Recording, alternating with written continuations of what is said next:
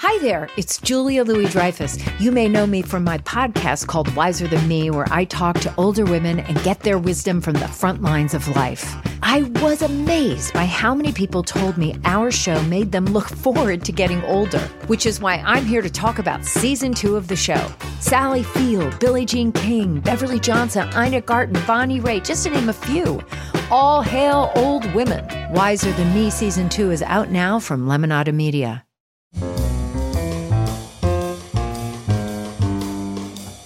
This is Merriam-Webster's Word of the Day podcast for December 25th. Brought to you by Merriam-Webster's Unabridged Dictionary Online, America's largest dictionary, now continuously updated. Learn more at merriam-websterunabridged.com. Today's word is luminaria, spelled Luminaria.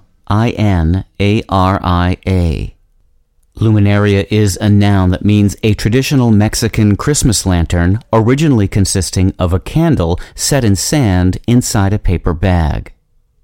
Here's the word used by Kate Day Sager from the Olean Herald. The luminaria will light up the night around Olean on December 21st, the longest night of the year, in honor of the homeless. The word luminaria is a fairly recent addition to English. The earliest known use in our language dates from 1949, about the time that the old Mexican Christmas custom was gaining popularity among Anglo-Americans. In some part of the U.S., particularly New Mexico, these festive lanterns are also called farolitos, which means little lanterns in Spanish. We borrowed luminaria from Spanish, but the word has been around with exactly the same spelling since the days of late Latin. The term ultimately traces to the classical Latin word luminare, meaning window, and to lumen, meaning light.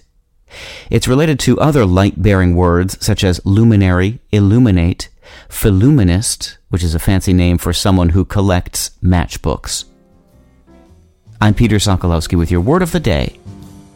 Visit the new Merriam-Webster Unabridged, America's most comprehensive online dictionary and the best source of current information about the English language. Get started today at merriam-websterunabridged.com.